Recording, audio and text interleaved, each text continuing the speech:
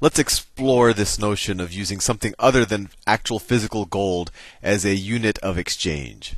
So let me draw my balance sheet. I'm going to draw it a little bit neater this time. So I built my building, my bank, my vault, whatever you want to call it, and I used 100 gold pieces to build it. So this is just my bank's balance sheet, Bank of Sal. So it's 100 gold pieces. And when I say 100 gold pieces, this is equity. Hopefully you're familiar with it by now. But it's not like there's actually 100 gold pieces anywhere anymore. I took this 100 gold pieces, paid the builders of my vault-looking, temple-looking bank, and maybe they lived someplace else and they just took that gold with them. So I'm just saying I have 100 gold pieces worth of a building. Maybe if I had to sell this, someone else would give me 100 gold pieces for them, and that's why I say I have 100 gold pieces worth of equity. Anyway, that's not the point of this video. So I tell everyone, hey, you can keep your money safe, or your gold safe with me. So let's say that, I don't know, Citizen A. Citizen A says, well, this looks like a good bank, and Sal, you've lived in this village all your life, and I trust you and your ancestors. So I'm going to deposit 500 gold pieces with you. So that becomes an asset in the bank. 500 gold pieces. I'm going to try to draw it as neatly as possible. Got the width off a little bit, but I think you get the idea. The width shouldn't matter. The height kind of represents the quantity. So this guy, maybe it's my uncle, 500 gold pieces, deposits in the bank, because this vault that I built seems a lot safer. And I say, well, do you want it all in your checking account, sir, or would you like some cash back? And he says, oh, well, how I need some cash, to just transact every day and to buy, supplies or food, etc. So why don't you put 400 equivalent in my checking account? So let me draw that. Well, let me do the cash back first. So let's say I do 100 cash back first. So then I have this liability here of 100. So it's 100 gold pieces equivalent of notes outstanding. NO for notes outstanding. And maybe I just hand him 5 20s for that, as most ATMs today do. But I just don't want to confuse things too much. Remember, this is in my fictional world. These aren't necessarily dollars just yet. These are banknotes from the Bank of Sal saying that anyone who were to hand back one of these 20s to me will get 20 gold pieces. That's all it says. And they're hard, and I've signed them, and I've made them hard to forge, just because I don't want anyone printing these notes and then coming to me and getting my gold pieces. I only want the ones that I printed coming back to me. But anyway, that depositor, so he got 100 gold pieces of notes, and that's what I've drawn here, and then the rest will just stay in his checking account. So, checking account. It's a liability for me, right? Because he could at any point withdraw that checking account and get back 400 gold pieces. So 400 gold pieces for A's checking account. A's checking. Call it checking deposit. There's a bunch of ways you could write it, but this is a liability for me.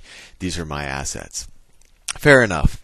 Someone else who trusts A says, oh, let's call them person B. So if it's good enough for A, it's good enough for B. So let me put my money into this bank account as well, and I want to do a similar type of transaction as A, although maybe they don't have as much money. So let's say that they have, let's say they have 200 gold pieces. So let me draw that on the left-hand side first. So 200 gold pieces from person B. That looks like about 200. 200 gold pieces. And they want half of it in cash and half of it as a checking deposit account. So let me do it like that. So let's see, it's about half of it will be 100 gold pieces for B's account. And then we also give him some cash, which are essentially banknotes in our current universe. And let's say he wants it all in 10, so we give him, so let's say 100 gold pieces equivalent notes outstanding, and I'm going to hand him, let's say he likes it all in ones. I don't know, something, he likes the weight of the money, or he has to, I don't know what he does with the $1 bills, but 100 times a 1 gold piece denominated banknote, right? I give him 100 of these. Fair enough.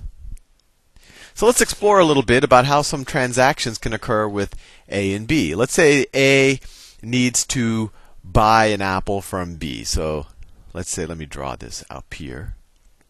I don't want to run out of space. I'll draw it actually down here. So let's say I have person A and I have person B. So B has an apple. B has an apple. That's my drawing of an apple. And person A wants it and asks person B, how much is an apple cost? And person B says, well, an apple costs 2 gold pieces. So person says, well, that's a little high, but I'm hungry, so I will give you 2 gold pieces for it. But I'll tell you what, there's this new thing called a bank, and I don't have gold pieces, and I think you know what it's all about. Instead, let me just give you these pieces of paper that the bank says at any time I can go and trade for gold pieces. So person B says, oh, that's fair enough. I'm very familiar with that concept as well. So person A gives person B. So person A has,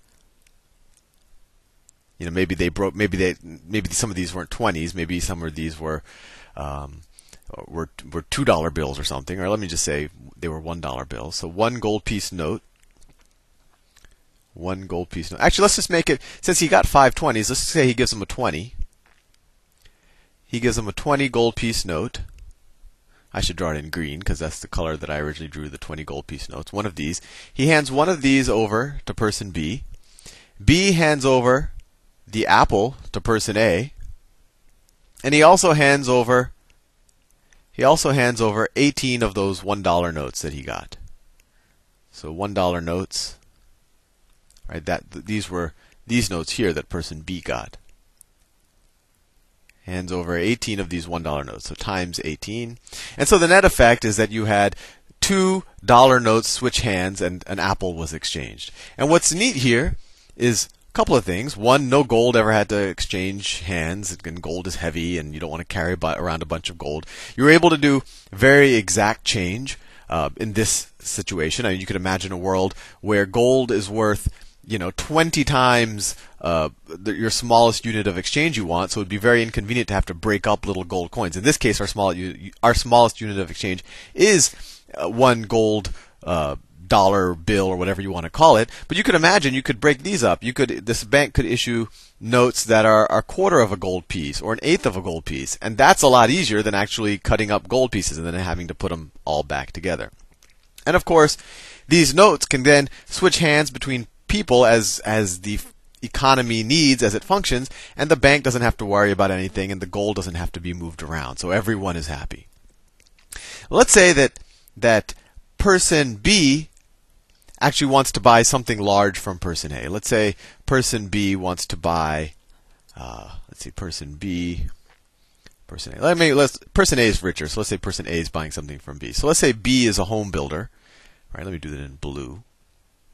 Let's say person B is a home builder, and person A is going to get him to buy a house and get him to build a house for him. So he's going to say, well, I'll pay you 200 gold pieces to build a house. That's a huge amount of money. I don't like walking around with that. How about I write you a check? And person B says, well, what is a check? Well, a check, person A says, is I just write you a note, and that essentially instructs the bank to transfer that amount of gold pieces in my name to it being in your name. And person B says, oh, well, that sounds reasonable enough. So person B gives person A a home, works for weeks to build a house, and then person A writes B a check. And now we're getting an introduction to checks. And the check will look something like this. Person A will fill out, it'll have A's name there, and it'll say 200 gold pieces, please. And then A will sign it, A, and probably date it. 2008, and then give it to B, and then B can take it back to this bank. B can take it back to the bank, and the bank will do the transfer. And all the bank has to do is take 200 gold pieces from here and put it there. So this is all the bank has to do, really.